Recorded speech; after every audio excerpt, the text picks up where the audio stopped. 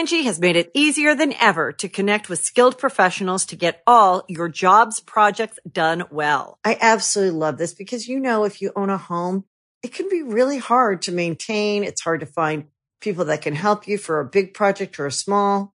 Well, whether it's in everyday maintenance and repairs or making dream projects a reality, it can be hard just to know where to start. But now, all you need to do is Angie that and find a skilled local pro who will deliver the quality and expertise you need. Angie has over 20 years of home service experience, and they've combined it with new tools to simplify the whole process. Bring them your project online or with the Angie app, answer a few questions, and Angie can handle the rest from start to finish. Or help you compare quotes from multiple pros and connect instantly, which means you can take care of just about any home project in just a few taps. Because when it comes to getting the most out of your home, you can do this when you Angie that. Download the free Angie mobile app today or visit Angie.com. That's ANGI.com. The Angie's List you know and trust is now Angie, and we're so much more than just a list. We still connect you with top local pros and show you ratings and reviews, but now we also let you compare upfront prices on hundreds of projects and book a service instantly. We can even handle the rest of your project from start to finish. So remember, Angie's List is now Angie, and we're here to get your job done right. Get started at Angie.com. That's ANGI, or download the app today. Angie's List is now Angie, and we've heard a lot of theories about why. I thought it was an eco move. Fewer words, less paper. No, it was so you could say it faster. No, it's to be more iconic. Must be a tech thing. But those aren't quite right. It's because now you can compare upfront prices, book a service instantly, and even get your project handled from start to finish. Sounds easy. It is, and it makes us so much more than just a list. Get started at Angie.com. That's ANGI, or download the app today. Welcome to Sacred Symbols, the internet's most beloved PlayStation podcast. If you want to get our show 3 days earlier than free feeds and completely without ads, please consider supporting us on Patreon at patreon.com/ColinsLastStand. Your support on Patreon also allows you to submit your questions, comments, concerns, thoughts, and ideas to our show, gives you the ability to vote on the Let's Plays we do, allows you access to exclusive podcasts, and more. You can also buy Sacred Symbols merch by going to tinyurl.com/sacredshirts. I suspect you'd look damn sexy with our logo emblazoned across your chest, but that's just one man's opinion. Of course, we love our free feed listening audience too. If you don't have the means or desire to show us support on Patreon or with merch, please consider leaving us a nice review on the podcast service of your choice and let friends and family know about Sacred Symbols. We, on the other hand, will keep making Tuesdays great again. But enough chatter. Have at you! On to the show.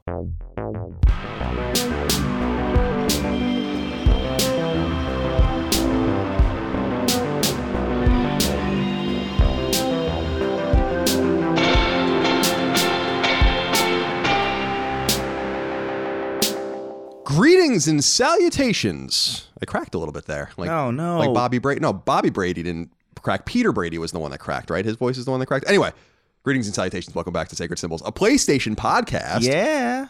This is episode 52. My name is Colin Moriarty. I'm joined, as always, by the water-drinking Chris Raygun. It's a good adjective. Just looked right there at the water bottle. I couldn't really think of anything. Creative. Feeling a year. It's been a year. It's been a year. Well, I was thinking about this. It's almost been a year. This is episode 52. It's like why we have no year zero, right? It went from 1 to 1 BC to 1 AD, or Common Era, if you want to be more politically correct. Did we have an episode 0? No. We had an upload 0, which was just the theme song. Oh, right. So I guess what I'm saying is we don't celebrate our birthday on the 52nd week. We celebrate our birthday on the 53rd week. Right? So I don't want to get ahead of ourselves, because what if we're celebrating and we're just being real cute about it and then we die? Yeah. That seems plausible. Yeah. You know, anything can happen. Stranger things have happened. Chris, how are you today? I'm doing pretty good. My hands are bleeding. Yeah, They're broken. You are going to... I want to save this for a little while, but you've been playing Crash Team Racing, getting the Platinum Trophy. You're going to get it, it looks like. I think so. I think you're going to get it. Only a few people have it in the world, so you'll be one of the first people to have gotten it, I think. But let's save that for a little while. We will. And I have it downloaded on my machine. You mysteriously asked me to download it on my machine so you can play it here. I don't know why. I got to use my time wisely. I see. Now, Chris, for the uninitiated, Sacred Symbols, a PlayStation podcast, goes up every week. You can get it 3 days early and ad-free by supporting us on patreon.com/CollinsLastStand. That's also how you submit your questions, comments, concerns, thoughts, and ideas to our show, which we smatter around. I was going to say splatter around, but that sounds a little disgusting. Yeah, I don't like that one. Sounds like you taking poop maybe and throwing it around. I think skip that one. Okay. By the way, the furry talk last week was pretty off-putting to a lot of people. And, of course. I can't imagine why it wouldn't be. Yeah. You don't want to imagine things like this. No. You don't want to imagine a grown man in a you're gonna paint the picture again. Outfit, yeah. You're painting the picture again. you're a terrorist. Chris, we have quite a bit to get through, but I have some procedural shit that we need to get through first, like some really important things for the show. All right. I tweeted out this past weekend just a poll asking the audience something that you and I have discussed in the past. Actually, you and I have talked about this almost since the beginning of the show. Yeah. Which is doing it twice a week. And I'm getting more comfortable with this idea. And you and I had discussed it only briefly. You and I very briefly discussed it over text this weekend. But I wanted to ask the audience like what they thought. And 3 out of 4 audience members or so that answered, thousands of people answered the poll. Again, it's just a poll. It doesn't mean anything, but it can indicate what the truth might be. Mm-hmm. They want a second episode of the show a week. And I pitched it as the second episode will be a non-numbered episode. Nothing will change about our show that you get every week. Like nothing's going to change. Yeah. I feel like I'm a video game publisher trying to explain why the DLC will not hurt. Here's the release schedule for the Anthem. But what I'm thinking will be fun, and this is what I pitched to everyone, and people were really positive about it, was why don't we do a second episode a week that's only 45 minutes to an hour. It'll only go up for patrons. It'll not be numbered. And it'll allow us to dive deeper into different subjects or whatever that don't necessarily fit into the show, because I don't like if we had just played The Division 2, I don't really want to talk about it for 45 minutes on the show. But it would be cool to talk about The Division only and dedicate an entire episode to it. Or, dedicate an episode to just a news item that we really want to delve deeply into, or just we have a bunch of really good listener questions that we want to use that week and we can't fit them into the regular show. So I think we're going to do this. But to Chris's point, this past weekend when he and I discussed it, I think we'll start doing it in August. Yeah. And is there a reason you're going to be gone? I'm going to be gone actually half of July. I'm going to have I think families coming or something, and then I have to go to them. Right. Because there's been a bunch of bullshit regarding flights. Yeah. So that's going to be a weird period at the end of July. Also VidCon and all this crap. It's a busy month. It is a busy month. That month. Well, anyway, I just wanted to throw that out there. We'll figure this out. Nothing's changing right now, and nothing is going to change for the show at all. It'll be indistinguishable from the usual insanity that we publish every Tuesday or Friday, depending on where you receive it. But I wanted to let you guys know that I'm thinking about that we're thinking about that, and I think we're going to do it. Yeah. But I really do think it's going to be a Patreon, like just for $1 patrons or above, just an extra piece of content, like supplemental content. And I don't know what I want to call it. Sacred symbols? Sacred symbol sacred? Triple S? Sacred symbol that. Special? We'll figure it out. Sacred That's symbol not bad. select. Sacred symbol select. Sacred symbol select. Like chicken selects at McDonald's? Exactly. They're just a little bit better than the nuggets. Right?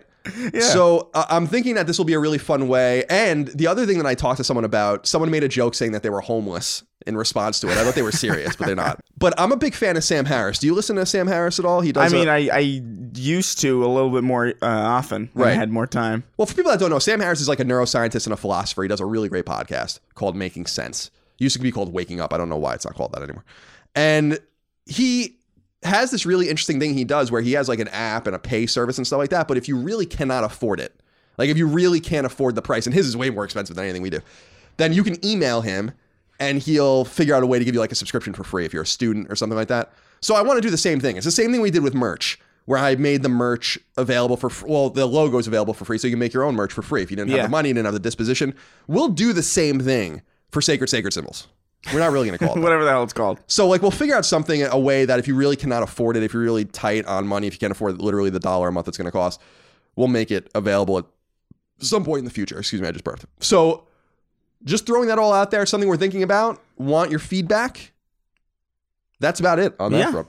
Chris, Derek Wechter wrote into us. He said, I just said woed into us, said, Hey, Colin and Chris, hope all is well with you and yours. Just wanted to clear up some of the confusion and concern surrounding Sacred Symbols reviews disappearing with Apple getting rid of iTunes. Fret not, your reviews are not going anywhere. And Apple Podcasts aren't going anywhere either. You'll notice on your iPhones that there are individual apps for podcasts, music, books, and TV. These 4 apps together make iTunes, so going forward, Mac OS is going to follow suit and break the iTunes app into 4 individual apps. So this is great. We were concerned that our incredible iTunes review library, which you guys can continue to add to at your leisure, that they might have been gone. Yeah, which would have been awful for us. Yeah. Now, so I think sad. we're being throttled on iTunes. I straight up have talked about that in the past. I think we're being absolutely throttled on iTunes. But it's still important that you guys go over there and review us if you can, if you download us there. I just wanted to throw that out there. I didn't want to discourage people from leaving us very nice and complimentary things. Some of them are pretty golden. There are. I read them once in a while and they're really funny. Yeah. Now, I shit on games journalism all the time, Chris. Yes. It's mostly terrible. By the way, I usually only shit on more mainstream games journalism. There's a lot of really great smaller sites that I cite all the time that I think are great, like Push Square and Komatsu and stuff. But there is a really interesting interview with Andrew Wilson, who is the CEO of EA, done by Mike Futter, who used to work at Game Informer for GameDaily.biz. It's Andrew Wilson's first interview in 2 years, and it's fascinating. You guys really got to go read it. A lot of people have been pulling little news items out of it. I am not doing that on this episode. You should just go read it. He talks about, because people are pulling out like, oh, they gave up their bonuses and all this kind of stuff, and they think Anthem is very good but not great and all this kind of stuff. I'm like, that's interesting, but just go read the interview. It's really long and it's really fascinating. I didn't even know about this. And since we shit on games journalism all the time, when a good piece of games journalism happens, we might as well highlight it. Yeah. So Mike Futter's interview with Andrew Wilson on GameDaily.biz, go read it.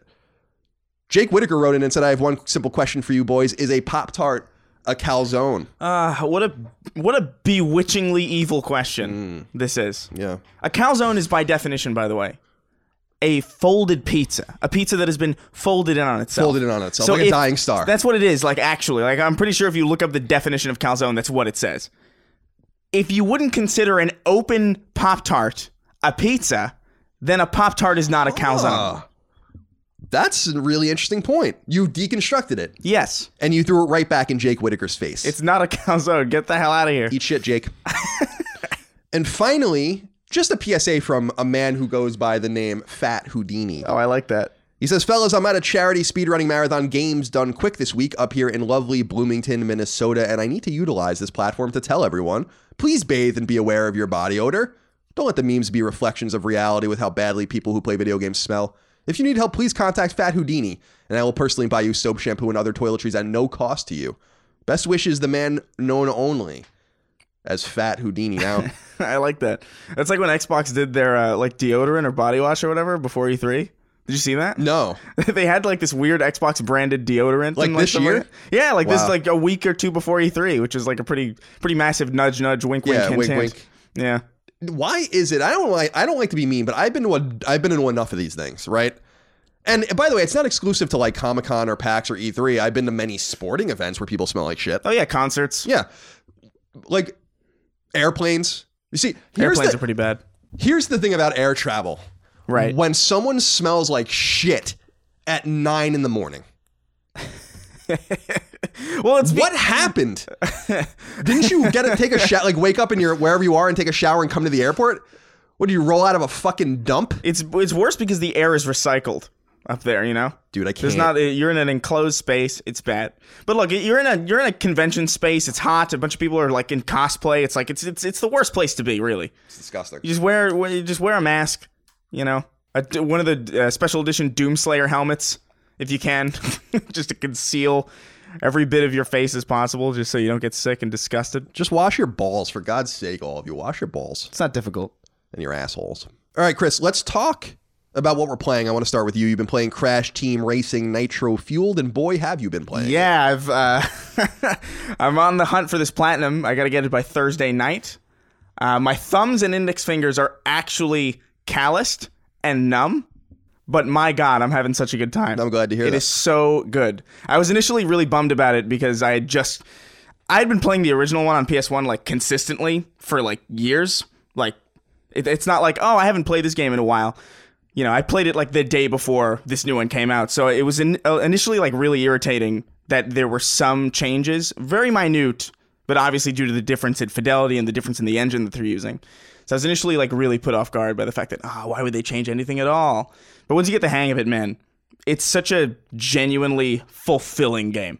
Challenging as hell. Like way harder than the original one, which is wild considering it's like a 90s game that was like probably designed to be frustrating. Now, what are the different... So there's single player... I guess there's like a single player campaign. You can use the different characters or some sort to unlock things. Yeah, so there's an adventure mode, and that's easy, medium, hard. Hard is insane. Ridiculous. I managed to do it, but it was mind-numbingly hard.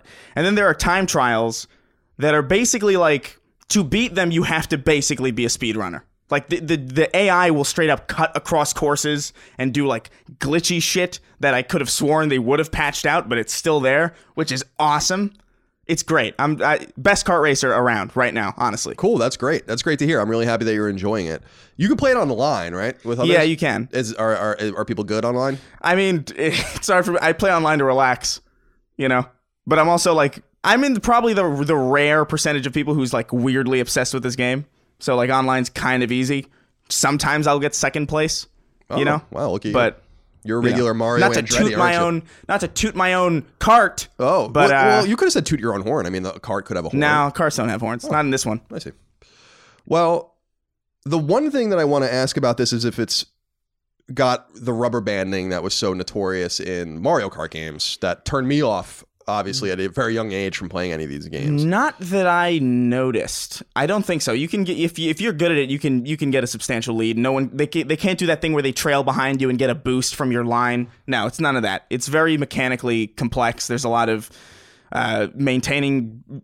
There's a lot of really complicated systems at play that I think really elevated above something like Mario Kart or Garfield Kart or Team Sonic Racing or whatever. There's a lot of, like, you have to drift across turbo pads to save that boost for later. There's, like, a reserve system, and it's, like, to master it is, like, kind of wild. So I'm loving it. I want to delve deeper into the difficulty if we can. Sure. Jeremy Miller wrote into us on Patreon, just like you guys can out there, and gals. Why am I cracking so much? And gals. It's one of those days. Hey, C&C, my question is more so directed at Chris. What are your thoughts on the difficulty of Nitro Fueled? I felt like I couldn't make a single mistake and always needed to boost on medium difficulty. So for the first time in my adult gaming life, I turned the difficulty down to easy, where I would win each race by about 30 seconds and making the game far less fun, as there was no challenge at all. It seems like the game is far more difficult than the original. Curious to hear your thoughts. Keep up the great work. For sure. Like the medium mode in this new one is equivalent to the hard mode in the previous one. And then hard is like up to a whole new level. But I mean, that's the thing about this game is it's very, like, you need to learn the ins and outs of this game to be really good at it. And I think hard mode and even medium to some degree really challenges you to do that. And I think it does so in a way that really makes you want to learn how the game works. Like, I know more about how the game works now than I did when I played it in the original, just because, you know, there's more hints as to how things work with the graphical fidelity. There's more things that the game can get across. The black smoke in your exhaust is something that you got to pay attention to. When you have a blue flame coming out of the back, you have to know how to maintain it. You have to know how to hop and, you know, maintain a speed that isn't slowed down by the fact that your tires are slowing down on the pavement. It's wild. And it's mechanically complex. I love it.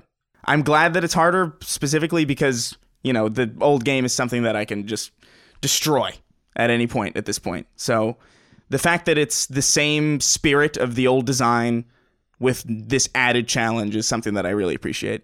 That's great. And did it review well? I actually didn't even look. It's doing pretty well. I think last time I saw it was like 87 or something like that. Very good. It's doing pretty well. Good although people are like, I don't know if it could stand up to Mario Kart because it's bullshit. Come on.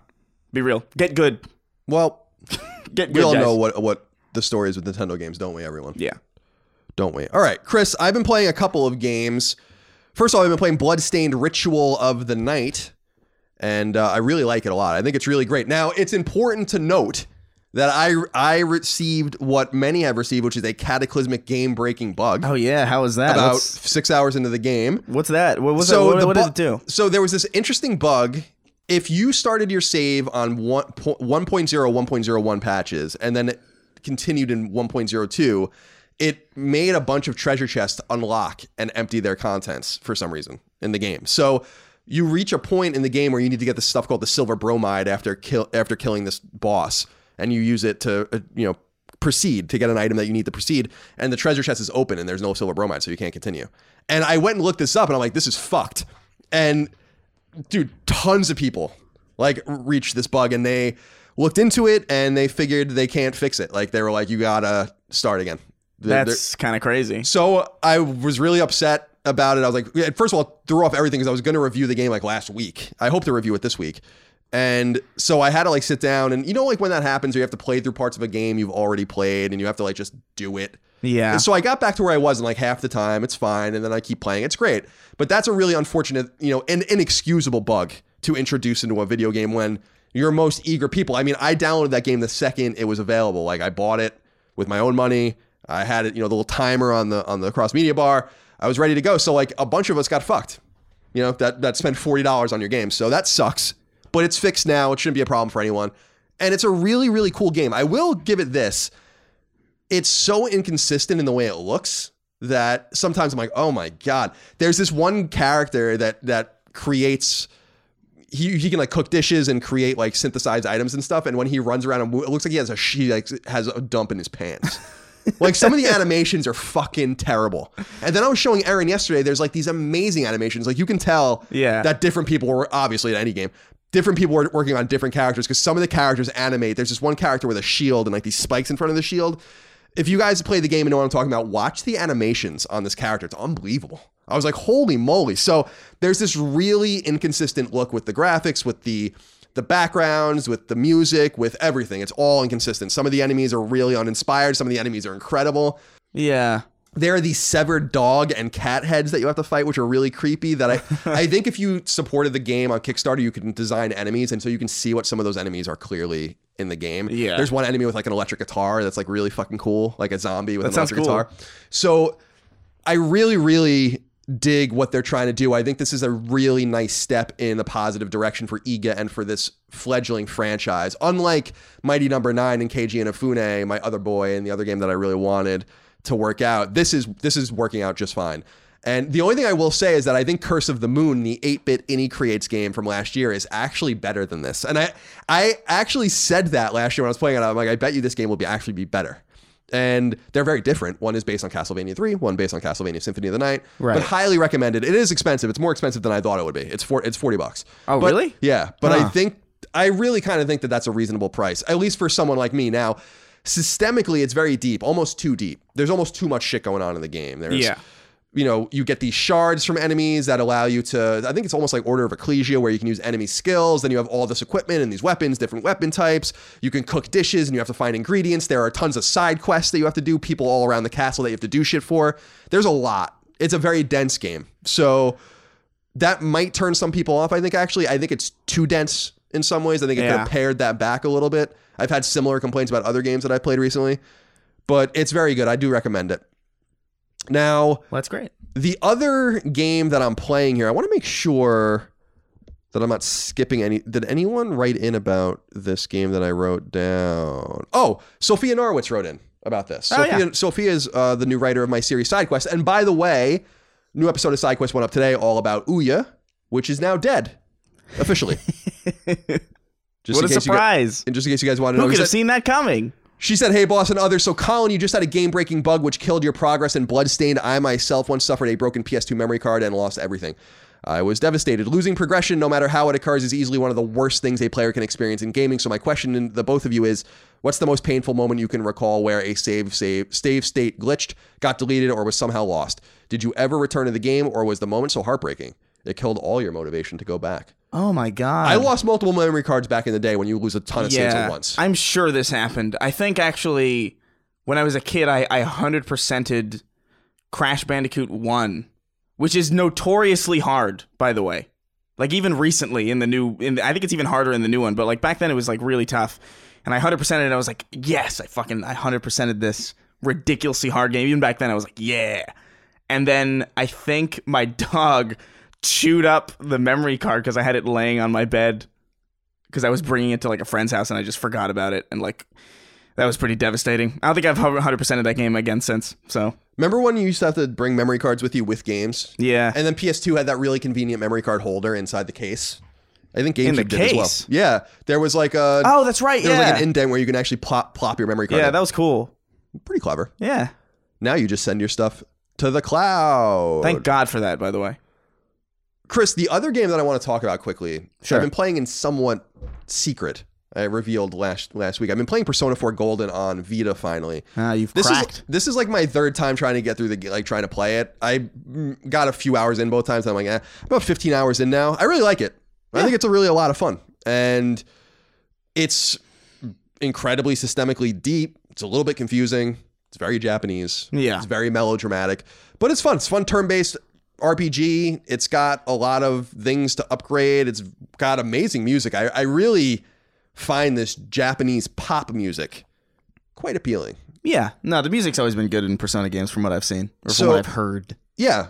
Yeah. So just wanted to throw that out there. I assume I'll talk about it more in the weeks and months to come because I imagine it's going to take a long time for me to get through. I basically have been playing it in bed before I go to bed at night or in the morning for like an hour or two. That's when I play it. On your Vita or? On my Vita. Oh. And it's good. I really like it. I wanted to throw that out there for everyone. Now, Brian Barlog wrote into us and said, "Hello, gents. As I replay New Game Plus on Persona 5, I'm reminded that this 2-year-old game longer for Japan has never once received an update. In this day and age, that's insane to think of. This game is huge with lots of different things that can happen, and it was all polished before release. I know you're both chomping at the bit to play the game, so have at it. What if every game was launched in this state? Well, every game would take as fucking long to make as a Persona title, I guess. I did want to throw that out there. Persona 5 is going to be next on my list when I get through Persona 4. But I found that unbelievable. Persona 5 has never been updated.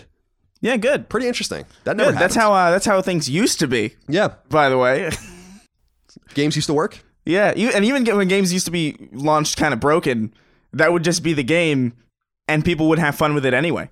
Like Halo 2 is notoriously broken, and still it's like highly regarded as one of the most competitive and, one of the most renowned arena shooters ever. So you would think you would want to sell your game in a working condition for obvious reasons, but also because it costs money to submit updates and QA and stuff like that. That's always been confusing to me. I'm like, you're just wasting money by not perfecting the game before it goes gold.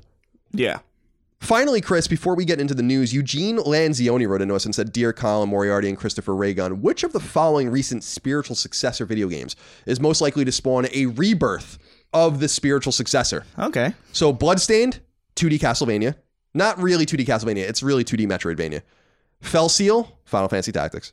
Or Wargroove, which is Advance Wars. That game looks great. Also, feel free to sub in a non-Nintendo related IP for Wargroove and Advance Wars. So he's asking, will Bloodstained encourage the return of Metroidvania Castlevania games? Will Fell Seal encourage the return of Final Fantasy Tactics? Or will Wargroove encourage the return of Advance Wars? Huh. Honestly, I don't think any of these are high profile enough to really spark any kind of dramatic rebirth of an entire genre. But I mean, of the three, probably Wargroove. Yeah, I would agree. I would imagine. Just because I think Advance Wars is the most likely franchise to actually come back. Yeah. So there is a Final Fantasy Tactics-like Square Enix game coming to mobile in Japan. And who the fuck knows what Konami's doing. So yeah, I think that's the right answer. Mm-hmm. I think that's objectively actually the right answer. And finally, Brian Chisano wrote in and said, "Hey, Colin and Chris, please pronounce Fell Seal Arbiter's Mark with a Boston accent. Thank you and you're welcome." Well, what is that? Fell Seal Abbott is Mac? Fell Seal Abbott is Mac. Abbott is Mac. Fell Seal Abbott is Mac. Yeah, something like that. Yeah, something like that. More. Good Lord, that accent is it's horrible. Fascinating. It was voted second most sexiest accent, by the way. It's like, listen, that's not true. I lived there for a long time. There ain't nothing sexy about that accent. And what's funny is like who gets it and who doesn't. Like Erin is a masshole. Her family are longtime massholes. Her dad sounds like this, but she doesn't sound like that at all. She doesn't have an accent. So my mom sounds very, very New York. My mom does too. Yeah. You can host the best backyard barbecue when you find a professional on Angie to make your backyard the best around. Connect with skilled professionals to get all your home projects done well. Inside to outside, repairs to renovations. Get started on the Angie app or visit Angie.com today. You can do this when you Angie that. All right, Chris, let's get into the news. Let's do it. There's quite a bit to get through. There's been a lot of booby trouble brewing, so I wanted to start with that. Number one, There has been major confusion brewing about an interview Final Fantasy VII Remake's director Tetsuya Nomura gave to long-running Japanese gaming publication Weekly Famitsu, particularly in regard to the breasts of the character Tifa, which were quite large in the 1997 PS1 original. Translations of this interview have swirled, seeming to indicate that forces of Square Enix somehow asked Nomura to make Tifa's breasts smaller, or somehow edit the character, and that something called an ethics committee at Square Enix made these demands. However, this doesn't seem to be the case, according to what is apparently a rock-solid translation from Kotaku's Brian Ashcraft. And by the way, there are tons of other better translations that were originally making the rounds. Famitsu asks a question he translates as, quote, since Tifa's chest is large, was there any consideration also given how this rendering was done, end quote? And this question is being asked, by the way, on the back of talking about accessories and clothing and what the characters look like. So that's kind of the context. Right. So that's what's asked. Nomura answered, according to Ashcraft, quote, first of all, since we wanted Tifa to have defined abs, we made her more athletic looking. And then there were also directions from our internal ethics committee that is to not make even the most intense action look unnatural. It was necessary to bind Tifa's chest. And thus, for her simple upper body clothing, we put a black undergarment with a fitting tank top for a fitness-conscious, sporty design, end quote. That's what was said. So this sparked some sort of problem. I don't really get it. I don't get it, really. I don't get it. It's, you know, and I got into it with some people this weekend about it, and I look at this situation and I'm like, you're basing this all on assumptions of a conversation that never happened. And then you're talking down to people who are subject to the mistranslations instead of being journalists and finding someone in your orbit that speaks Japanese, and there are plenty of them. I know them. Yeah. And translate Famitsu for yourself.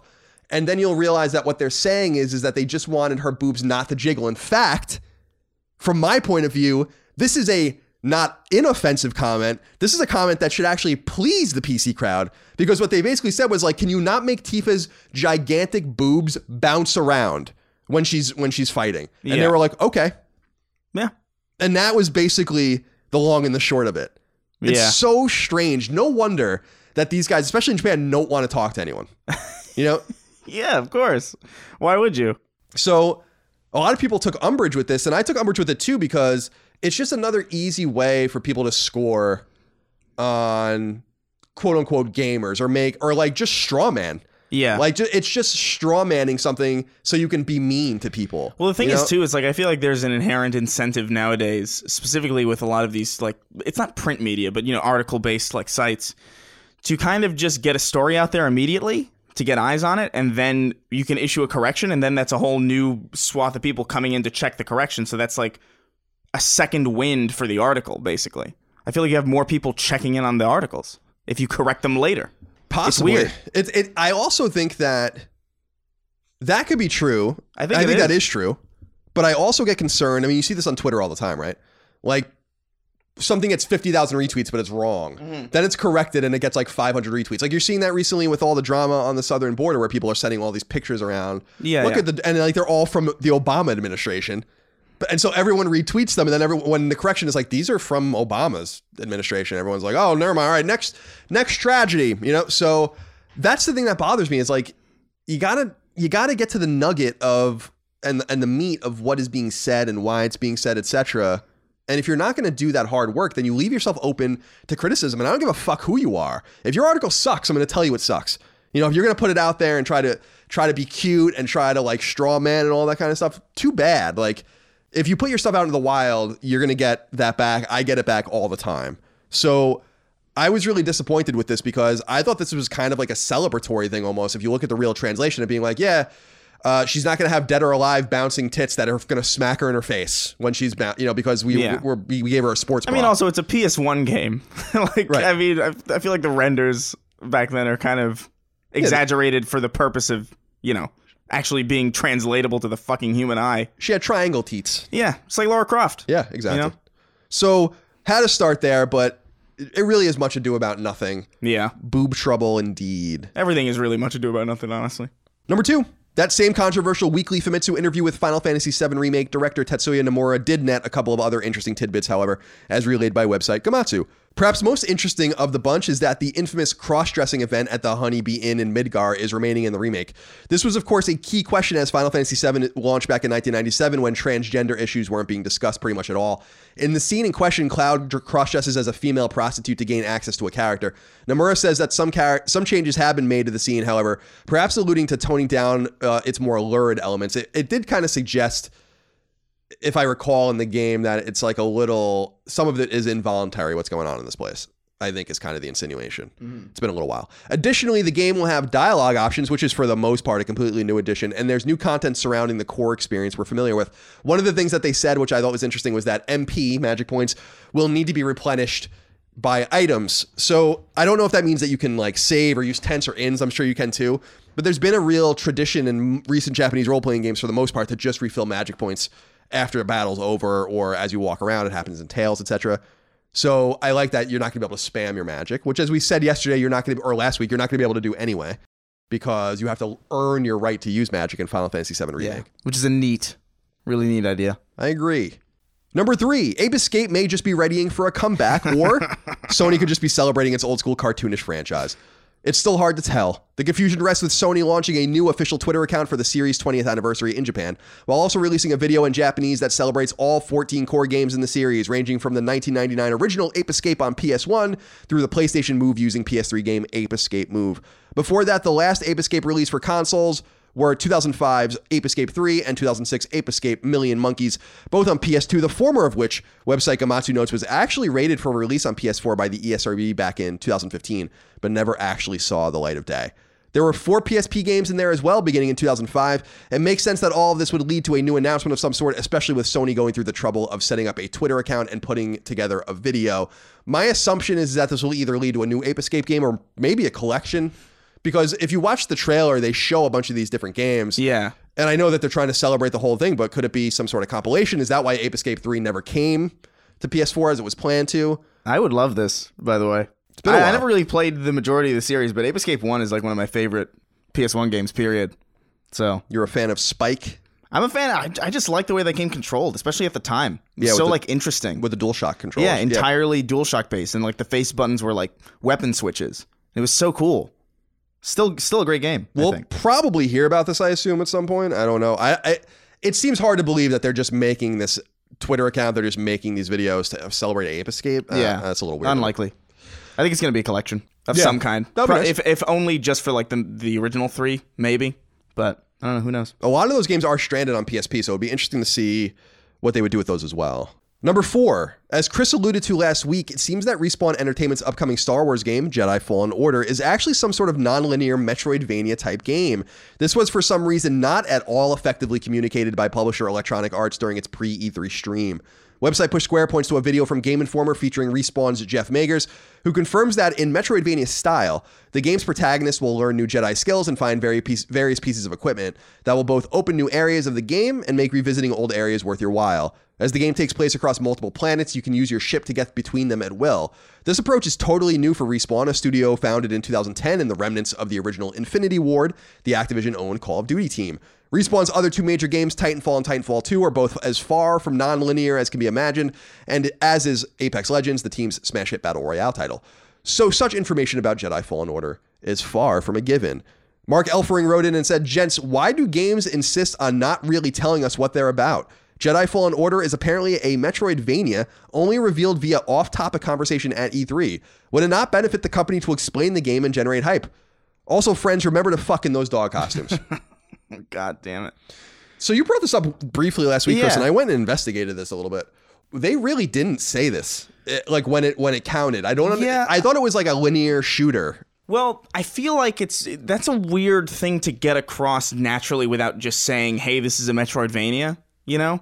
Like God of War has Metroidvania elements in it too, and like that wasn't even remotely hinted at all, like leading up to release or even kind of during while I was playing it. I was like, oh, this is a Metroidvania kind of. You got to get like new weapons and like go back and like, you know, I think it's just kind of a difficult thing to highlight during an E3 presentation, especially with a 3D game. I feel like this is a lot more easy to get across in like a 2D kind of thing where you can, oh, he's going up. Oh, he's going left and right. Whoa, how neat. But I do think they really dropped the ball on not highlighting this at all. At least show the fog of war, or like something like that. Yeah, it's very strange because it looked like it looked like Uncharted. Yeah, exactly. It kind of looked a little generic to me. I think it looks cool, but they didn't do it justice by the way that they talked about it. No, for sure. My bigger question about this, Chris, is just, I guess you would want to make it seem like a more robust game, because from my perspective, the way it was rolled out last year at E3, when Vince Zampella just talked about it randomly because it was clearly not planned, and it seems like a game that's really been rushed.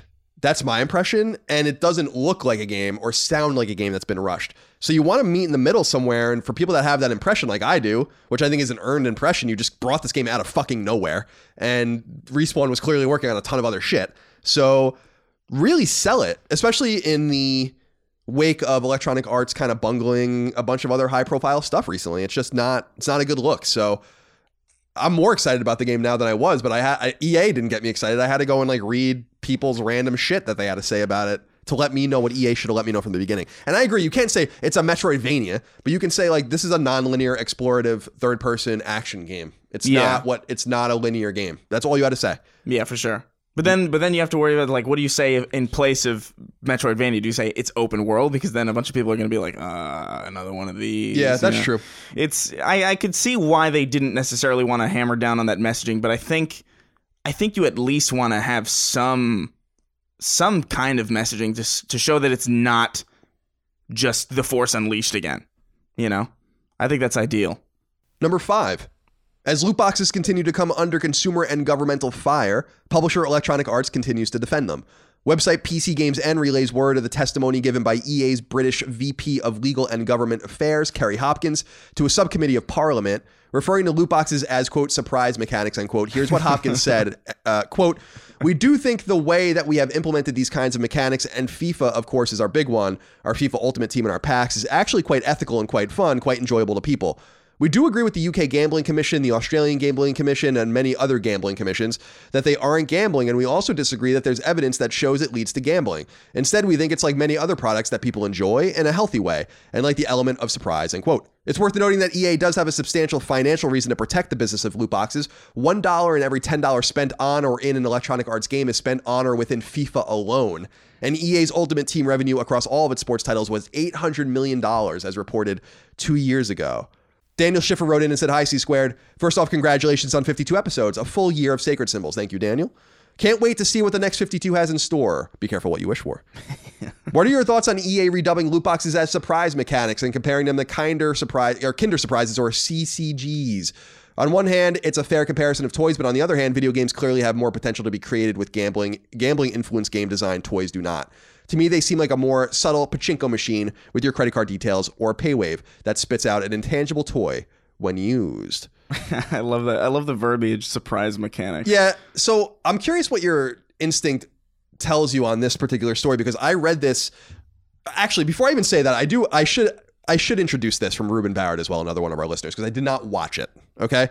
He says, "Hi guys, I'm sure by now you've watched the EA Lootbox Court video. I just wanted to say, regardless of your opinions on loot boxes, I don't think I've ever seen a video of someone looking so guilty and ashamed of what they are saying or doing. It was amazing, especially when she's done talking and has a look of utter shame on what she said. She looks like she just ran over a puppy."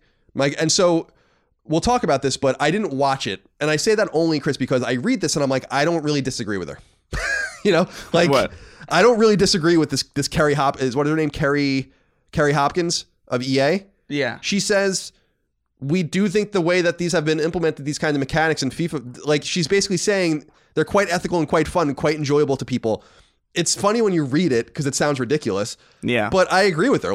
Why are people so upset about loot boxes? I understand if you're upset from a mechanical standpoint, but that's not what people are upset about here. They're upset about these guys just selling loot boxes. And guys, here's what you do about loot boxes. Don't buy them. And if you don't want your kids to buy loot boxes, be a parent. Otherwise, I don't really understand what the argument is here. What she's saying is true. People actually do enjoy these. FIFA makes enormous amounts of money selling this stuff. So does NHL, so does Madden, and no one's holding a gun to anyone's head to buy them. Right. So people are chasing after EA, I think, as usual, because it's EA, and not because of the heart of the matter. the artichoke heart, let's say, Chris, which is that it's a choice-based mechanic. If you have a problem with them doing it because they're charging you $60 for a game, that's a different story. But that's not really an ethical question, right? That's not really a legal question. It's a value kind of proposition kind of question. What do you think about what I just said? Because that's not a popular opinion, what I just said, at all. People have been making fun of this chick for days now. That people like loot boxes? Not that people like loot boxes, that this Kerry Hopkins chick from EA didn't really say or do anything wrong. She's basically telling the truth. Like, I mean, I don't know what the video is, so I can't comment on the video. I didn't even know that there was a thing.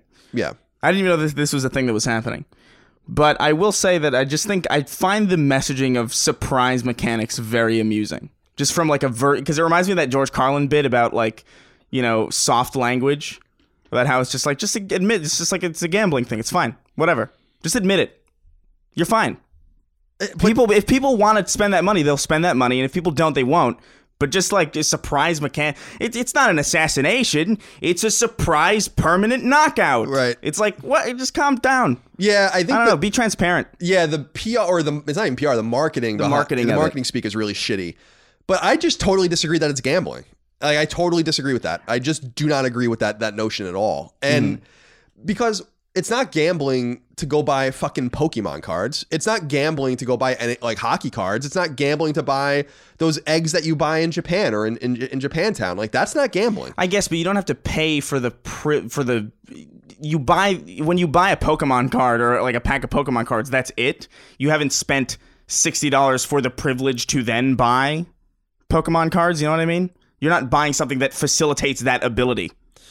Yeah, but that like if the thing that you're paying for is useless unless you have to spend more money. It just feels I don't know. I agree. There's something off about it. And there's something maybe off about it, but it's not gambling. I don't know. Right, like the British and the Canadians and others, Australians have all rendered. This is going through now the U.S. Where we love gambling, so this is definitely not going to be a problem here. But I guess I just see this. People like for us to shoot straight and be fair, right? And it's fun to shit on EA, and we've shit on EA for Anthem and all that kind of stuff, whatever. But like, I really just do not see it. I just don't get it. I really don't. You don't want your kids to use your credit card information in Fortnite. Don't give your kids access to fucking insane. Fortnite. It blows my mind. You don't want your kids to buy things. Be a parent. When my parents told me to do something, I either didn't do it or there was a fucking consequence. Yeah. Like I really just I'm upset by, my kid's doing this and the game. It's like, just take the fucking Switch away from your kid then. Your 10-year-old child. Are you the parent? Yeah, you shouldn't really. You shouldn't. If you can't control whether or not your kids are spending thousands of dollars on Fortnite, you're probably not doing a good job in the first place. It's like Jerry Seinfeld said in his 1998 special. I'm telling you for the last time. If you have blood on your laundry, or what does he say? If you have blood on your shirts, laundry might not be your biggest problem right now. Yeah, which is of course the Tide commercial where they show like Tide you can get blood out of your clothes. Yeah. You've got blood on your clothes. You might have. That was supposed to be his last stand-up, right? Yeah. How funny is that? I loved that. He just kept going. That was one of my first DVD purchases when I was. Yeah, same. Yeah, I love the intro when they're all at the casket and Gary Shandling is like stealing jokes out of it. Number 6. Bernie Sanders is officially the first major presidential candidate in American electoral history to endorse the game developer unionization, which has been a hot button topic around the world over the last few years. His endorsement came via Twitter and other avenues of social media where he said, quote, "The video game industry made $43 billion in revenue last year. The workers responsible for that profit deserve to collectively bargain as part of a union. I'm glad to see unions like the International Alliance of Theatrical Stage Employees and the broader Game Workers Unite movement organizing such workers," end quote. Sanders linked out to an article from Time published earlier in June, which discusses the matter more in depth. I thought this was pretty significant. We don't typically talk about politics unless they're germane to our show. So we talked about tariffs. Yeah. And we're going to talk about this too, because unionization obviously is a big topic in Western Europe and in the United States in the game industry.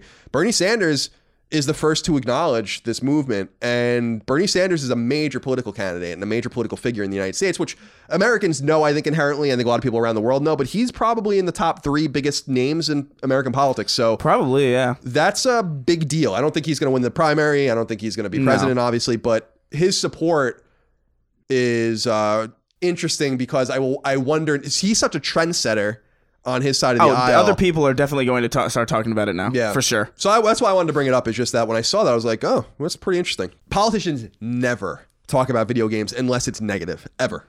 They never have something nice to say about video games. Yeah. So, because this is actually concurrent to like the loot box legislation going through the House and the Senate. Yeah. So, yeah. it was interesting. I'm not a Bernie Sanders fan. As you guys know, I consider myself a moderate conservative. He's certainly not my kind of guy, but this is newsworthy, so that's why I wanted to talk about it today.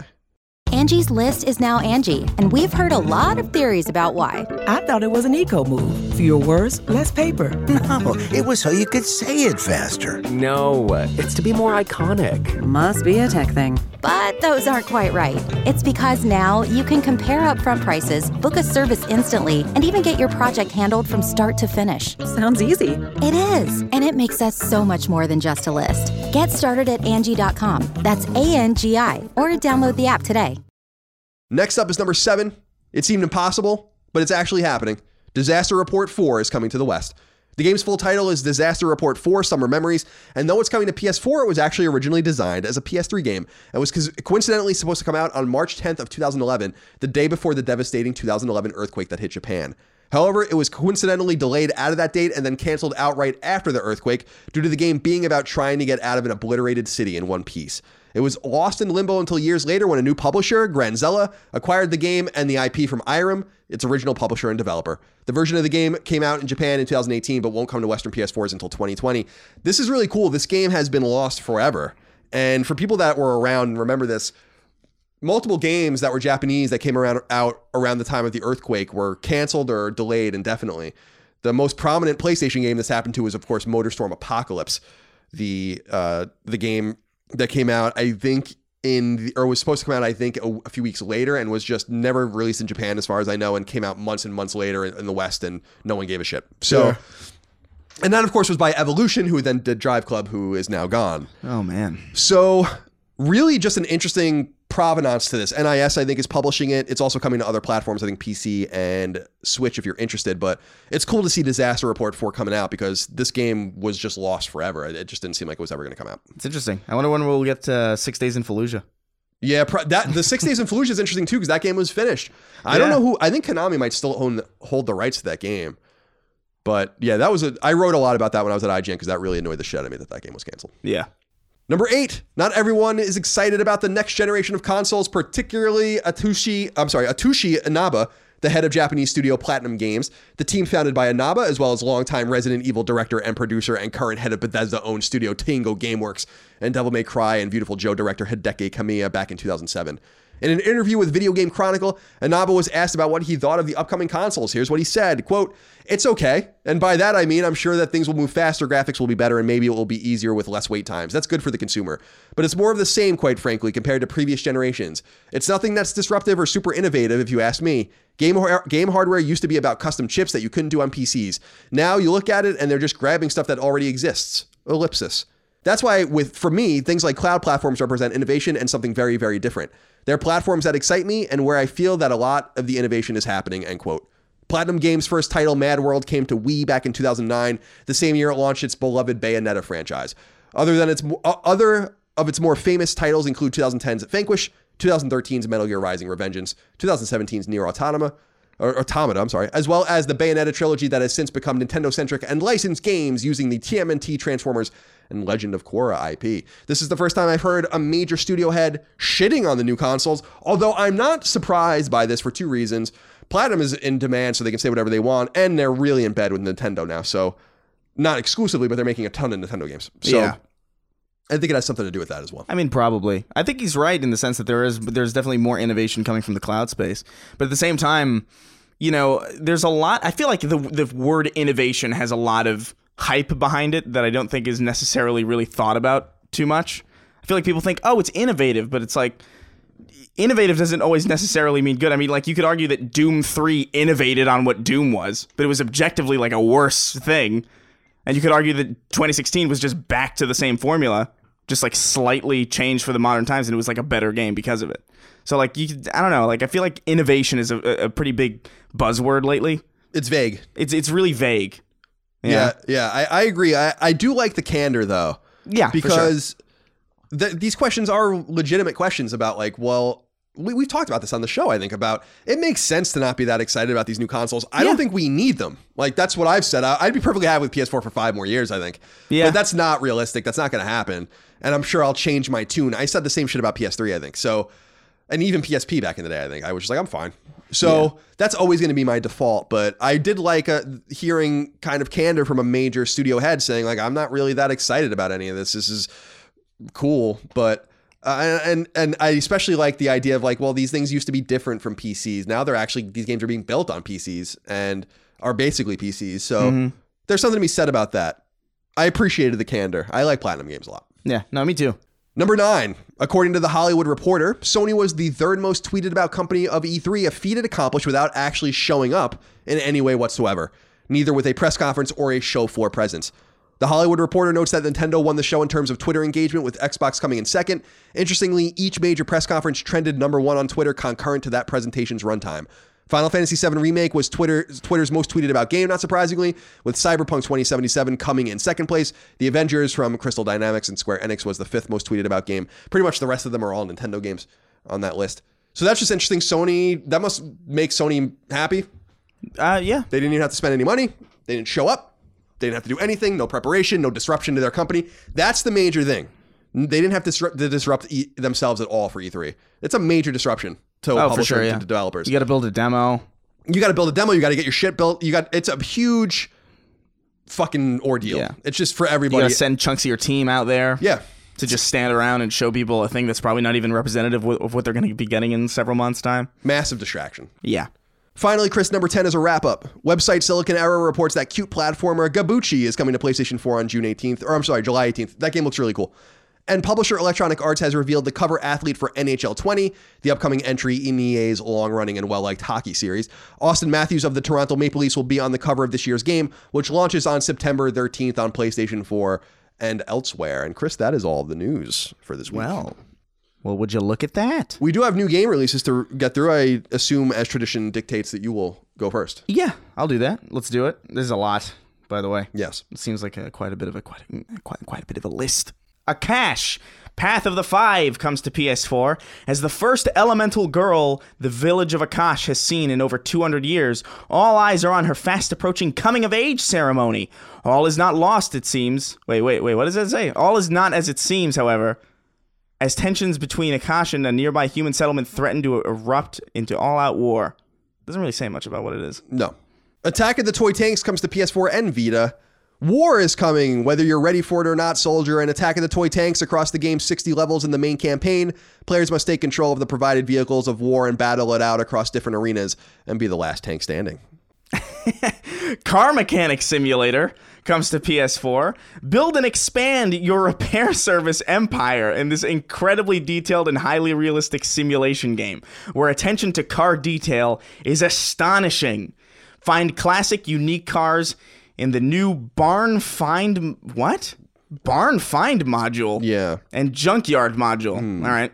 Car Mechanic Simulator also includes car auctions where old cars are available for your collection. Interesting. I wonder if they have licenses to use real cars or not. Yeah. Counterfight 3 comes to PSVR. Let's make pizzas and pasta quickly and accurately, defeat the bad guys, and become world famous. Counterfight 3 is a simulation game where the players become a chef of a pizza store and provide meals to unique customers who appear one after another. F1 2019 comes to PS4. F1 2019 challenges you to defeat your rivals in the most ambitious F1 game in Codemasters history. F1 2019 features all the official teams, drivers, and all 21 circuits from the season.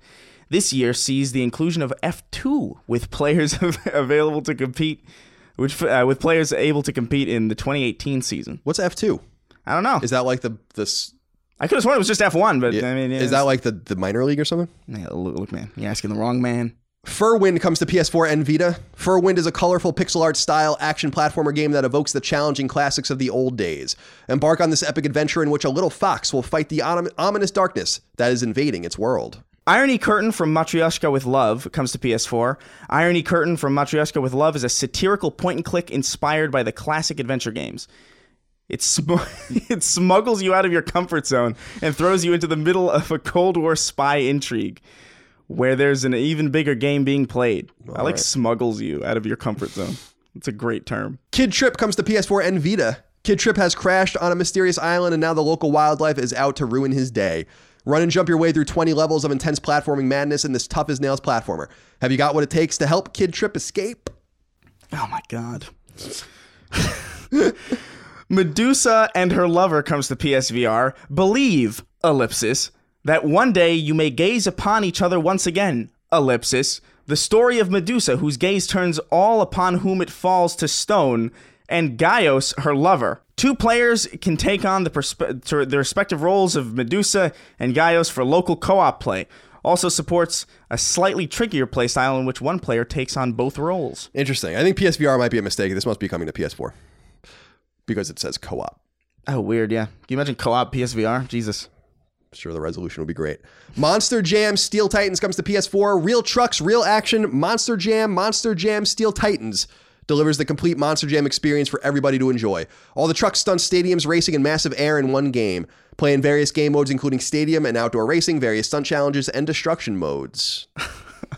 Nekopara Volume 3 comes to PS4. The third incarnation of the ever-popular Heartful Adventure of Nekopara is here.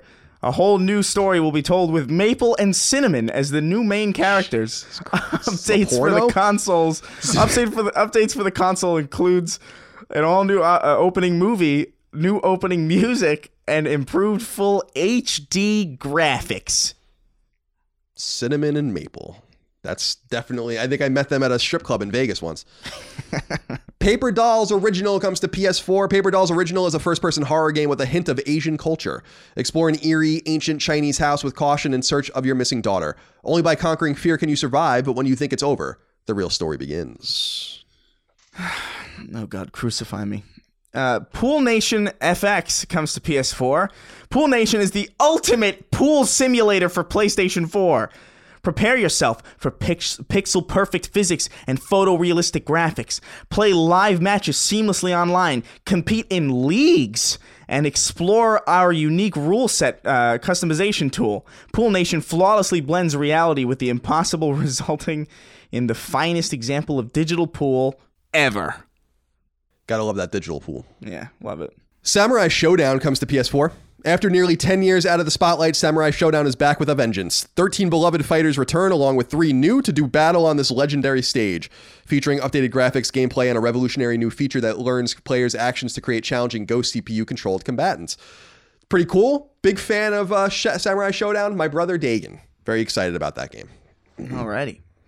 The Sinking City comes to PS4. The Sinking City is an adventure and investigation game set in an open world inspired by the universe of H.P. Lovecraft, the master of horror. The half-submerged city of Oakmont is gripped by supernatural forces. You're a private investigator, and you have to uncover the truth of what has possessed the city and the minds of its inhabitants. Ooh. That sounds kind of neat. Yeah, it does. Spider-Man Far From Home comes to PSVR. Your time to swing through New York like Spider-Man has finally arrived. In breathtaking virtual reality, you'll finally have the chance to scale and swing from the highest towers in Manhattan. Just pick one of 4 Spider-Man suits and you'll be launched into the clouds. But keep your eyes and ears peeled. A colossal and dangerous enemy is awaiting. That's weird. That's a movie tie-in. Yeah. That's interesting. You don't see much of those. Oh, what is this? Super Neptunia RPG? Is that what it is? Yep. Comes to PS4. Neptune, stricken with amnesia, awakes in a mysterious world where 2D reigns supreme. With a little help from her friends, Neptune embarks on a journey to regain her memory, save the world, and 3D games as we know it. Do you know what Neptunia is about, the series? Not at all. In fact, when it said Neptune was stricken by amnesia, I thought it was talking about the planet for a second. Yeah, or the god. Yeah. Neptunia is actually pretty interesting. I don't like to play the games, but Neptunia is a series that is an analogy for the console war. And that's what the story's about. Oh, that's kind of neat. And there's different characters or different entities that represent like the different consoles, like, and the type of person. Right. That sounds kind of like a neat premise, at least. Yeah. So that's, it's a niche thing. War Tech Fighters comes to PS4. War Tech Fighters, the space action game that combines the spectacular action of Japanese anime with Hollywood blockbusters. Configure, upgrade, and customize your War Tech and dive into battle to fight back the Zetronian forces and save your galaxy. I always feel bad for people that have to just make up things. Yeah, like just fake words. Zetronian. Yeah.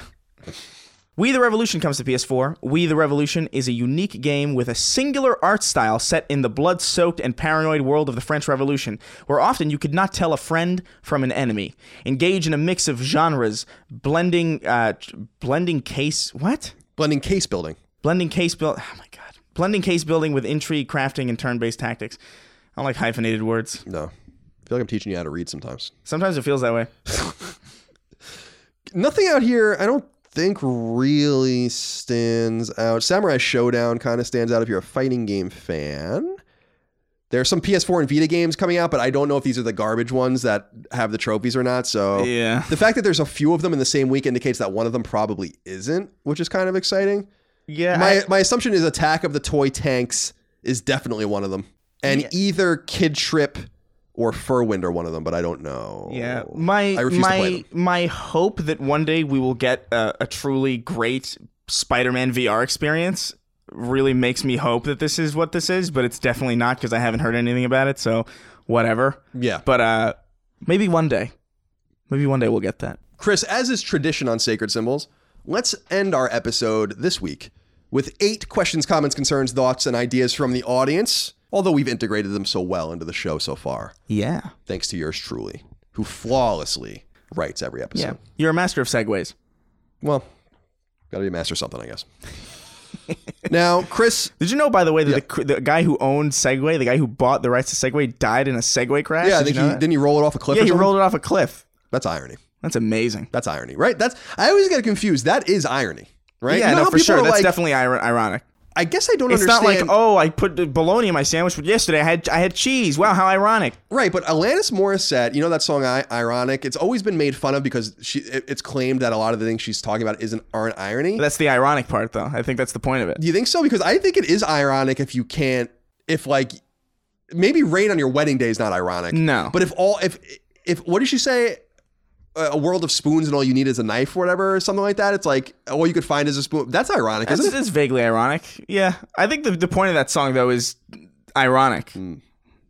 Which is, we're going to get into the weeds here with Alanis Morissette. Well, I love that record, Jagged Little Pill, if you guys are out there and want to listen to it. It's a very good record. And there's a song about her and her sexual relationship, of course, with Uncle Joey from Full House, if you guys want to listen to it. Wow, that's I don't like that one. You want to know. Nah, I think not really. it's the song about them. Nobody wants to know that. Where she went down on him in a movie theater. That's one of the lines. That's Uncle Joey. Cut it out, please. Yeah, cut it out. Cut it out. Cut my throat. I don't want to be here anymore. First question, Chris, comes from Ryan Griffiths. He says, "Hi, Colin and Chris, you beautiful bastards. Do you think there is a chance we will ever see the Dead Space series return? Whether it be a trilogy remaster or a reboot of some kind.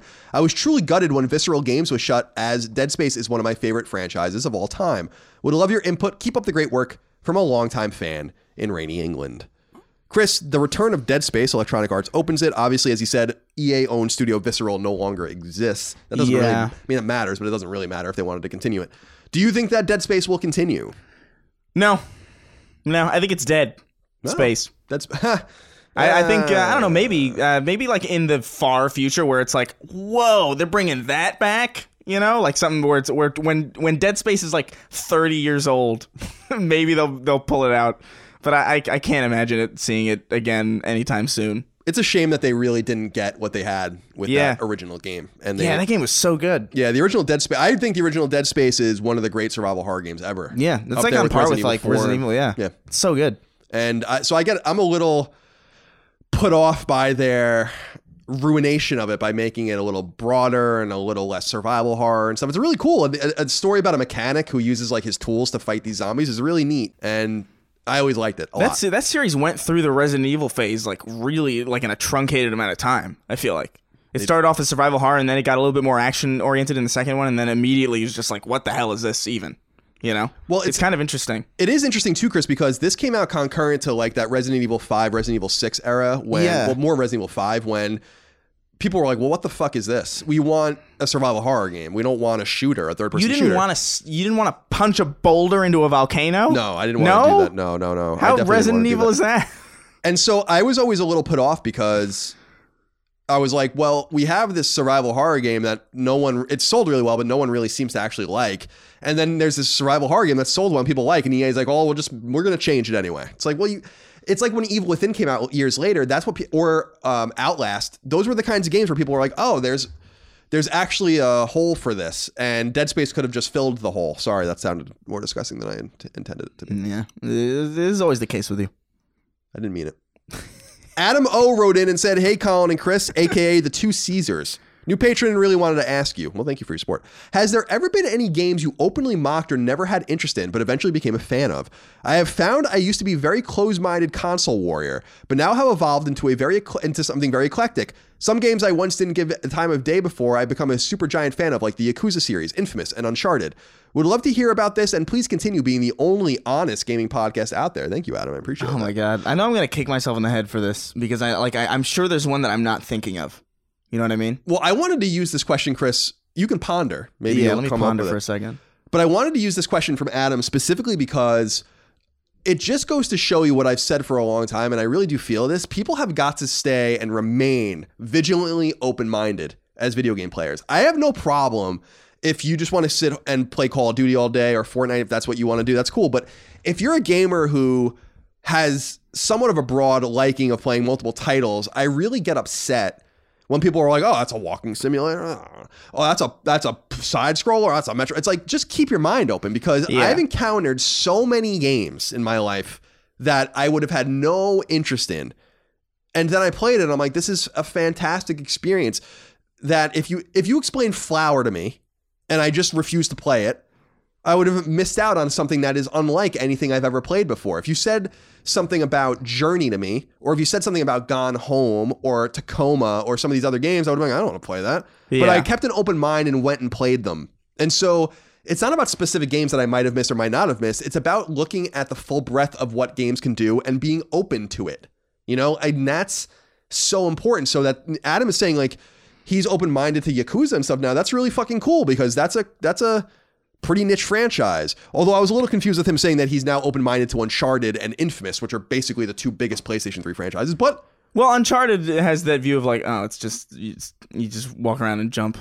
I remember back when when Uncharted first came out, I really didn't like the first one at all. Like at all. Like even I thought it was actually like worse than a lot of games that I'd played. Second one's great, but like I remember that first one being like, I don't see it here, especially coming off of Jak and Daxter. I just thought it was like a very bizarre shift in gameplay focus. Yeah, Uncharted, Drake's Fortune is interesting. Yeah, I don't know. Like I feel like I was really down on Call of Duty 4 initially. Because that was during the times, like it was like the big games at the time were like Halo 3 and Call of Duty 4. And every time people wanted to play Call of Duty 4, I was like, wow, are you insane? You stupid? Do you have a brain hemorrhage? Fucking idiot? Are you a casual? Are you a filthy nerd? But that game's actually great, honestly. I've come around to that kind of recently, only because I played it like in 2007 and never really touched it again. But the remaster's pretty good. Well, thank God you came to love arguably the most famous Call of Duty game. I think it's good. I still don't love it. But I do just want to plant that seed with our audience, right? Just stay open-minded. I don't care if you don't like something. And by the way, games turn us off for all different types of reasons. Yeah. But my thing is just don't instinctively be like, Yeah. Give everything a chance. At least have context, right? Yeah. Like, I don't want a 70-hour open world game right now because I just played a bunch of them, right? For instance. But exactly. It being a 70-hour open world game by itself isn't necessarily the problem. Yeah, maybe you just got to play it later when it's less saturated and when they're not as fresh in your mind. Maybe you have to stop being a fucking loser. I've definitely had games that I've come back to, like after not like The Witcher 3 is a pretty good example. Like when I first played The Witcher 3, I was like, I don't get it. I don't like it. It's too long. And then I came back to it again and I was like, okay, I got a little bit deeper into it and then fell off again. But I think I'm gonna try and get back into it this summer. I think. Give it a fair shake. You know what? I'm gonna save this for later because we're gonna touch right on this right now. Okay. Dimitri Edwards wrote in and said, hello, gentlemen. At what point do you just give up on playing a game in your backlog? I bought The Witcher 3's Complete Edition on sale a few years ago and realized this summer might be my last chance to play it as I begin a career teaching high school English. The problem is that the game will forever be buried behind the other things I want to play, yet I'm just not feeling The Witcher right now. At what point should I just accept that The Witcher is a game I'll never be able to fully get immersed in? This is kind of similar to what we were just talking about. I don't know if you should accept that it's never. Like, I think a lot of times your place in life or like your emotions or like just like the various things that are going on in your life can dictate like how open you are to certain experiences that I've noticed. So like, I would say just give it a couple months, maybe a couple years, you might be into it. Like I remember when I first played BioShock, I was like, I don't like it. I just couldn't do it. I was too afraid of it, actually, for real. Like it scared the shit out of me. That elevator sequence at the beginning scared the shit out of me. I was like, I'm done. Forget it. Never. I played it like 4 years later and loved the hell out of it. So yeah, you just gotta wait. Never say never. Yeah. But I also say, Chris, don't feel like you have to play. Yeah, everything. I feel like people's backlogs are ruinous after a while because you just feel so much pressure and it's so strange. We all feel it, right? Like I have this list of games in my head where I'm like, I really should play Metro Exodus, right? I really got to get the Sekiro. But then all of the, and I probably will. I'm certain I will. But I also like look and I'm like, I kind of just want to play Tetris all night, or I just want to play Switch, or I don't want to play anything. I want to watch a TV show. I think people are just, you gotta, like we said earlier, keep an open mind. And part of that open-mindedness is saying like, it's a video game and I'll get to it when I get to it, or maybe I'll just watch a Let's Play or familiarize myself with it. You should never feel obligated to play anything. Exactly. Unless it's your literal job. And even then you shouldn't. That was a big thing I said to Chris when we started doing this, right? I did say to Chris, I'm like, I have no expectation. I'm never going to ask you to play something. My expectation is that you're going to play what you want to play, and we'll talk about that, and it will happen very organically, and that's the way it's worked out. We've never, in fact, in our planning document every week, I leave that open and Chris just fills it in right before. I have no idea what he played. So that's fun because I don't know. I just don't know that forcing yourself to be well-rounded is actually a healthy thing or actually makes you well-rounded. No, I actually feel like not. if you can't absorb what you're playing, you might as well not even play it. Angie has made it easier than ever to connect with skilled professionals to get all your jobs projects done well. I absolutely love this because, if you own a home, it can be really hard to maintain. It's hard to find people that can help you for a big project or a small. Well, whether it's in everyday maintenance and repairs or making dream projects a reality, it can be hard just to know where to start. But now all you need to do is Angie that and find a skilled local pro who will deliver the quality and expertise you need.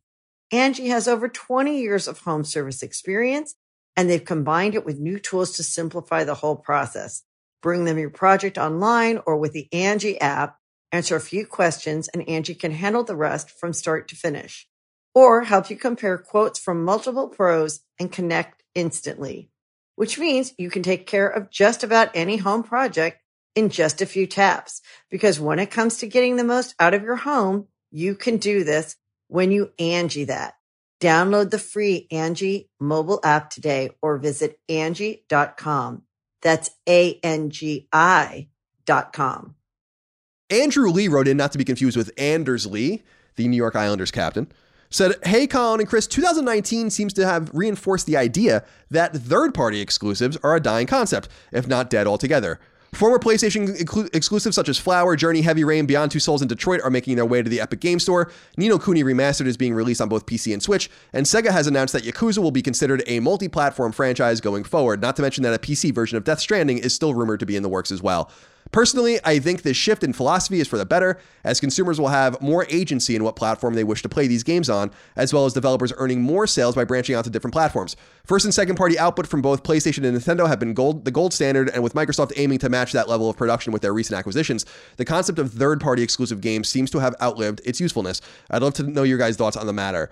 Andrew, you are a little confused here with I think the definitions, although I think you make a salient point. So you brought up Flower, Journey, Heavy Rain, Beyond Two Souls, and Detroit. Those are all second-party games. None of those are third-party games. However, you did bring up Ni no Kuni, which is a third-party exclusive. So for people that don't know what the verbiage means, I'll explain it. Because I think a lot of people are a little confused by this and maybe embarrassed to talk about. A first-party game is a game that is published by the platform holder and developed by a studio that the platform holder owns. Or is a studio sometimes with a really close relationship, but typically, literally, like Insomniac, right? But even then, I wouldn't even. I don't even like making the definition that broad. A first party game is really a game made by a team that Sony or Nintendo or someone owns, published by that platform holder. Yeah. A second party game is a game published by the platform holder by a studio that they do not own. So that's Spider-Man. So that's Spider-Man, that's Heavy Rain, that's all of that, right? Like all the Quantic Dream games, all the Insomniac games like Ratchet, those are second-party games.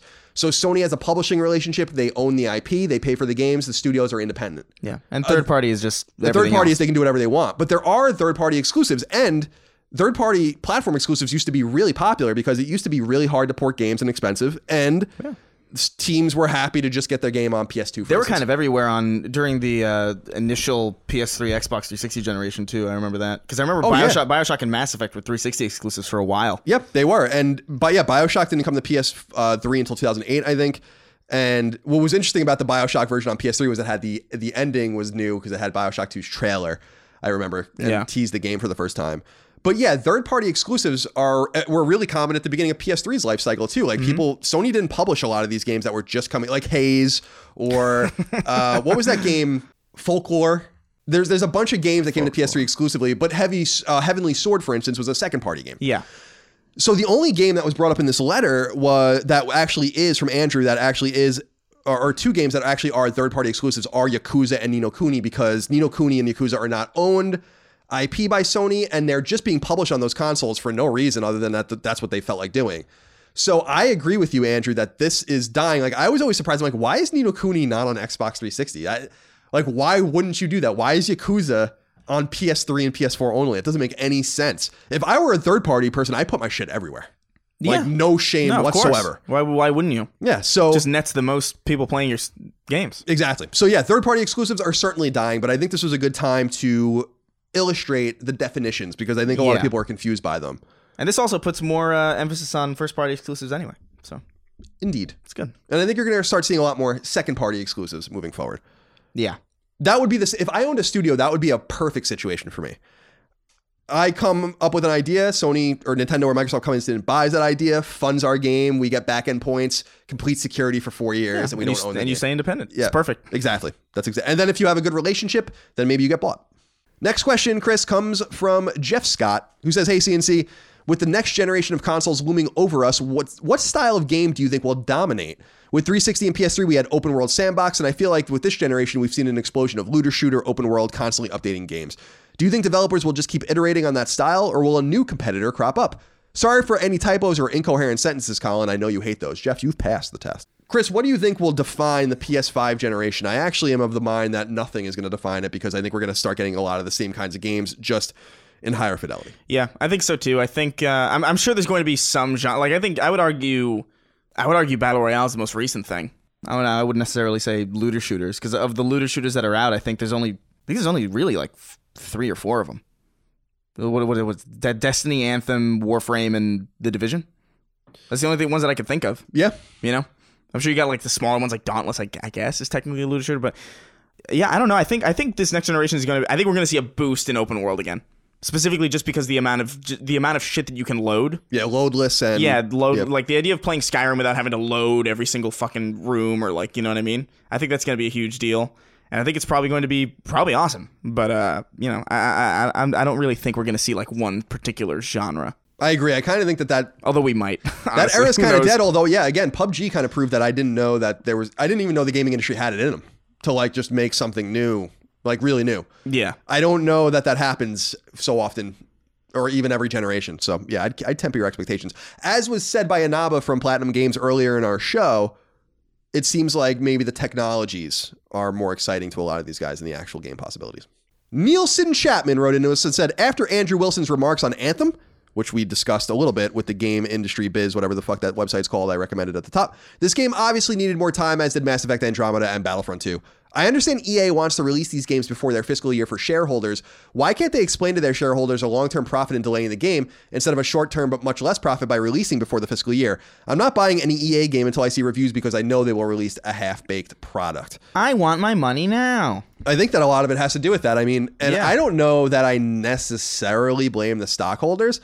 It's a matter of, like, I own stock in companies and I want my fucking money, you know? So like, yeah, I don't necessarily blame, no, I don't own any video game stock, so I don't have anything to say about that. But if I were an EA shareholder and they were to come to me and say, like, listen, this is the profit we can extract per share, you're going to get your dividend this year, or we can push and spend tons of more money and hope for the best and get possibly a lesser profit in a year. And now shareholders are going to be of multiple minds. Some of them are going to be like, I want my dividends, I'm selling my shares, and I don't give a fuck what you do next year. That's one thing. So like, people want their dividends, they want to make their money off their stock, and they want to sell. They have no interest in being patient. That's part of being on the market. And then the other people are going to be like, well, maybe patience is the right thing, but I don't know that EA is a blue chip stock. So I don't think you're like going to hold it in hopes that it's going to turn into a $1,000 Amazon stock one day by playing it right. Yeah. You know? So I understand this argument, but I think that a lot of it comes from some sort of fiscal ignorance from people that don't really understand. And I don't mean it as an insult, but from some people that don't really understand that like people's real money is invested in these companies. And that has to be part of the conversation. Like some of your 401ks probably are wrapped up in mutual funds that have EA money and Activision money and shit in them. So you actually out there probably have an interest in getting Anthem out sooner too. Now, maybe not as a gamer, but my guess here, Chris, is that if they held Anthem, they would have spent more money and made worse optics for themselves and made less money on the back end, and their shareholders would have been fucking furious with them next year when they could have extracted the value they did out of it right away. So I understand both arguments, but I'm coming at it from a shareholder kind of position where I'm like, yeah, I don't blame them. I want them. I would want my money. You know, why wouldn't I? It's my money. Yeah. Yeah, I mean, I suppose they're definitely shooting themselves in the foot constantly, though. I agree. You should read the interview, everybody, that I said at the top of the show. Gives you a lot of insight. I'm not saying it makes Andrew Wilson sympathetic because I don't think that that's true at all, but it does give a lot of insight into how that company works and how complicated it is to make it work. Yeah. And I would believe that. But 10,000 people. But it's just, it is hilarious. Like just, I don't even think they have any foot left to shoot. Like it's insane. Now they're shooting themselves in the thigh. Eli Boisfort wrote in and said, congrats on a year, gents. I was wondering if either of you have seen the article from Stephen Totillo of Kotaku about Microsoft saying Xbox Live wasn't a free speech platform. With Sony ramping up censorship in the games and Microsoft now playing speech police, I was wondering what your thoughts were. It seems like, to me, both of them are pushing the lines between a platform and a publisher recently, much like many of the other online tech companies like Facebook and YouTube. What kind of damage could this do to not only online gaming, the online gaming industry, but even to the games industry as a whole? I don't really know that. I don't know if I really agree that it's really like they're not being censorious. It's not a matter of like they're taking games and making them and changing them for like a more sensitive audience. They're just like, hey, you can't say whatever you want on our platform, which is pretty much it's always been the case for Xbox Live, and I'm sure it's been the case for PSN for a long time. Yeah, no one operates PSN. Yeah, if you send like even back in the day, like if you sent like back in the day, if you sent like harassing messages to people on Xbox Live, you'd get banned. This is nothing new. It's just reiterating a thing that's been said. If they were saying like, hey, we're being a little bit more careful with what we with the games that we publish or whatever, that would be like a different scenario. That would be a little bit more concerning as far as like the way Sony's been going about a lot of these about censoring Japanese games and all that. But I don't know if this is really that big of a deal. Censoring anime breasts? Yeah. I don't know if this is really of the same kind of problem. I don't know if this is at all. I don't think it's a problem at all. I think that a lot of people are really confused about what free speech means, and this idea that you're allowed to say anything anywhere without consequence. Now, I'm a free speech warrior in the sense that I want as unmitigated as speech as possible when it's reasonable. Yeah. But if I own a platform, if I own Twitter or Facebook, for instance, which are really at the nexus of all of this right now, because are they publishers? Are they company? Like, you know, do they have to be kind of impartial or whatever? My take is they're private companies and they can dictate the rules because they're not a governmental agency. If the government was to go out and tell you, Chris, you can't do podcasting anymore, right? Yeah. That's an infringement on your free speech. But if I said, Chris, we're not podcasting anymore, that's not an infringement on Chris's free speech. Yeah, for sure. So I think that people need to... But well, go ahead. But also, Xbox and PlayStation are not Facebook and Twitter. I would argue that Facebook and Twitter have a far greater monopoly on the things that they are, you know, on the spaces that they inhabit than Xbox or PlayStation does. Like there are like if you get banned from Twitter, that's a huge deal, especially depending on the industry that you're involved in. Some people straight up are taking financial hits from not being allowed on Twitter, you know? And that's like something that I think deserves to be looked at. I think these companies are far too big to have the amount of leeway that they feel like they can just like, fuck off, we're off our platform now. It's like, no, your platform dictates a lot of the conversation that's happening outside of it. Right, it's the public square argument. Yeah, I genuinely feel that way about Facebook and Twitter. Maybe YouTube a little bit less so, but like there's no direct competitor to YouTube that could even remotely facilitate the same, you know, space. Yeah, reach like or there's whatever. no like Vimeo and like VidMe, are you kidding? Or like what's Twitter? Is like Gab? Is there even a Facebook equivalent? No, but like Xbox, PlayStation, Steam, like you've got all sorts of things that basically do the same thing. And they're not platforms for speech anyway. I will say, I mean, you even see a kind of gradient in the way that the different platform holders deal with their platforms as well. I would call Steam about as libertarian as it gets. Yeah. In terms of, and even nihilistic really, in terms of like just its community, which is one way to do it. And the market has spoken. Like Steam is so popular that Valve doesn't even make video games really anymore. Although they did just release one. But, you know, I just want people to keep in mind, like, arguing for speech is different than arguing for free speech, which is a governmental thing, period. Mm-hmm. And then the fusion between, like you said, the public square and where these companies overlap and how they can infringe on your rights is another thing entirely. Yeah. But I'm really of the mind that I would rather corporations make these decisions rather than the government. And that I just don't see like Xbox Live or Phil Spencer saying like you can't be mean to people as a free speech issue. Like you're not allowed to come into my Patreon and call people names because I'll fucking ban you. No, exactly. You know, so because it's my platform and I can ban people for whatever reason I want, frankly. You know, I choose to not get involved in the moderation of my community on various forums like Facebook and stuff. I let them handle it. I don't want to be involved. But I don't know. I just want people to kind of, the big nugget here, Chris, is we need to make a society or become a society in which expression, association, all those things are so well respected that companies wouldn't dream of doing the things Twitter and Facebook are doing.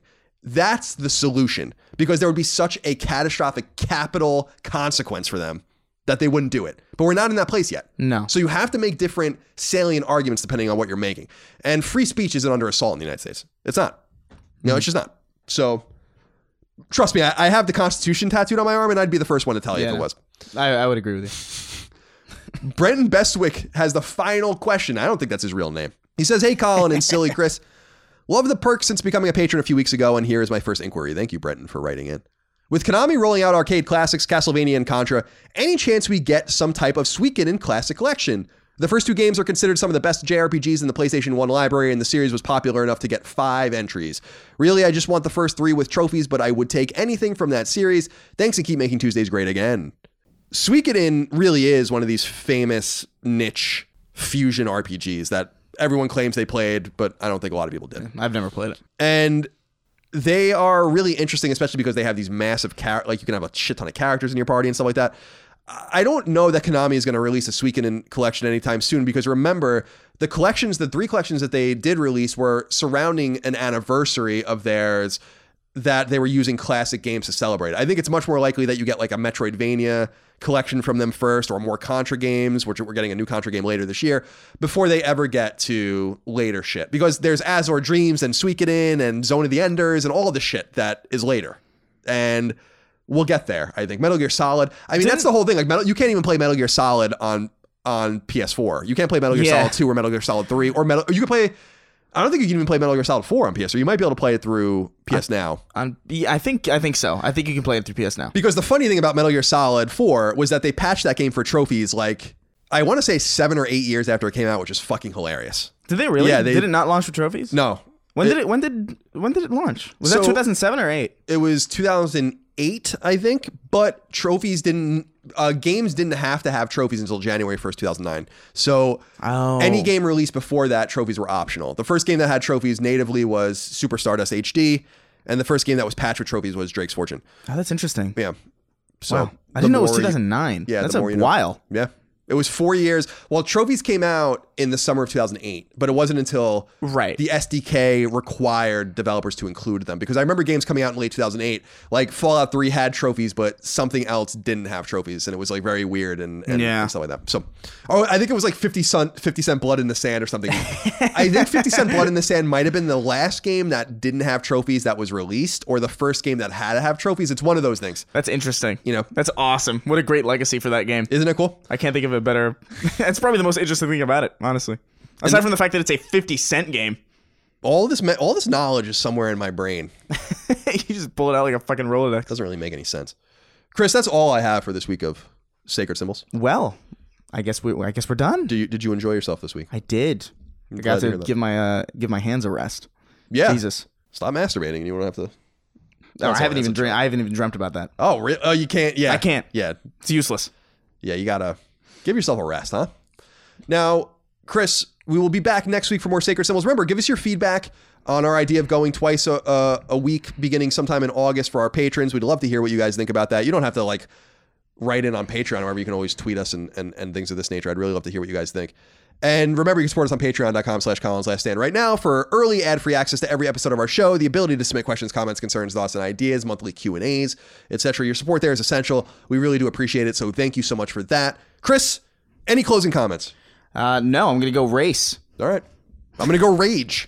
I'll see you guys next time. Goodbye.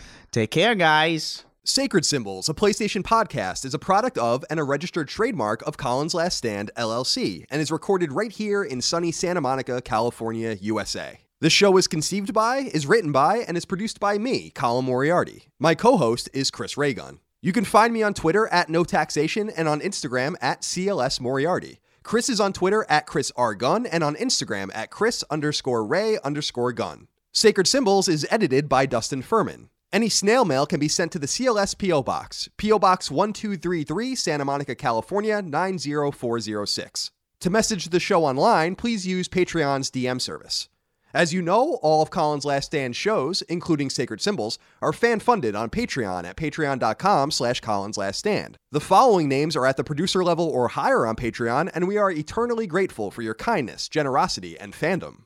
Carlos Algarit, CJ Anderson, Morgan Ashley, Taylor Barkley, Sean Battershaw, Martin Beck, Eric Bishop, Mark Boggio, Eli Blossford, Michael Josiah Borison, Barrett Boswell, Daniel Boyer, Spencer Brand, Miguel Brewer, Lennon Brixey, Jimmy Brown, Josh Bushing, Austin Bullock, Andrew Burkhart, Dylan Burns, Chris Buston, Alex Cabrera, Brian Cacciatolo, Tom Cargill, Patrick Harper, William O'Carroll, Ryan Caulfield, Brian Chan, Travis Chandler, Sean Chandler, David Chestnut, Simon Conception Jr., Brad Cooley, Gio Corsi, Nick Cummings, Daniel Diamore, Colin Davenport, Mitchell Durkash, Zachary Douglas, Night Draft, David Ellis, Martha Emery, Joe Finelli, Eric Finkenbeiner, Photios Frangos, Michael Gallier, Chris Galvin, Connor Gashian, Alex Gates, Michael Gates, Salem Ghanem Al Ghanem, Daniel Glassford, Tyler Goodwin, Josh Gravelick, Miranda Grubba, Tyler Harris, Kyle Hagel, Wyatt Henry, Asa Haas, Azan Isa El Ricey, Josh Yeager, John Jameson, Jimmy Jolacure, Joshua Jonathan, Greg Juliffs, Anton K, Jeremy Key, Auntie Kinnunen, James Kinslow III, Ryan R. Kittredge, Jackson Lassiqua, Joe Lawson, Don Q. Lee, Patrick Leslie, Dustin Lewis, Keith A. Lewis, Chad Lewis, Lou and Ray Loper, Colin Love, Josh M., Ryan T. Mandel, Peter Mark, Michael Martinez, Sean Mason, Zachariah McAdoo, John McCarthy, Joe McPartlin, Andrew Mendoza, Christopher Midling, Alex Mones, Betty Ann Moriarty, Ryan Murdoch, Adam Nix, Donnie Nolan, George A. Nunez, Brian Ott, Jorge Palomino, Daniel Parsons, Brendan Peavy, Marius S. Peterson, Gerald Pennington, Enrique Perez, Nicholas Perfect, James Perrone, Jason Pettit, Jeff Pollard, Louis Powell, Lawrence F. Prokop, Andrew Ramos, Ryan Reeves, Michael Renner, Peter Reynolds, Shane Rayum, Jonathan Rice, Mark Richardson, Toby D. Riemenschneider, Austin Riley, Petro Rose, A.G. Rowe, John Scholes, Michael Shanholz, Brandon Sharkey, Toby Shootman, Joshua Smallwood, Daniel Streichars, John Tabanillo, Ahmad Tamar, Ben Thompson, Carl Tolman, Alan Tremblay, Jacob Turnbaugh, Phil Van Ralt, Raymond Vargas, Michael Vecchio, Justin Wagaman, Oakley Waldron, Isaac Wastman, Damon Weathers, Mike Wayne, Corey Wyatt, Tony Zuniga, Casual Misfits Gaming, Supershot ST, Homeworld Hub, Throw 7, Infinite, Organic Produce, Mad Mock Media, Fabian, Mubarak, Richter 86, Hugo's Desk, Andrew, Ian, Chris, Donk 2015, and Gavin.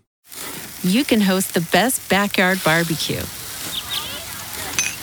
when you find a professional on Angie to make your backyard the best around.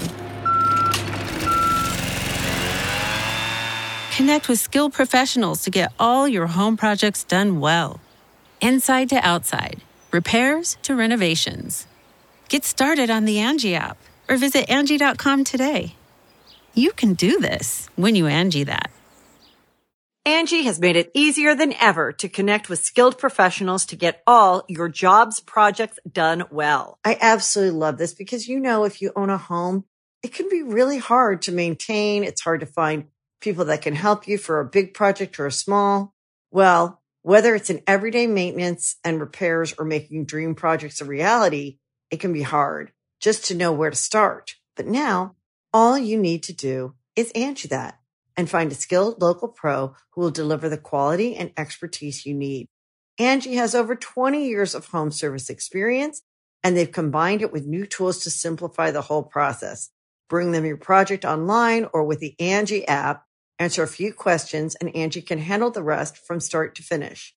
Or help you compare quotes from multiple pros and connect instantly, which means you can take care of just about any home project in just a few taps. Because when it comes to getting the most out of your home, you can do this when you Angie that. Download the free Angie mobile app today or visit Angie.com.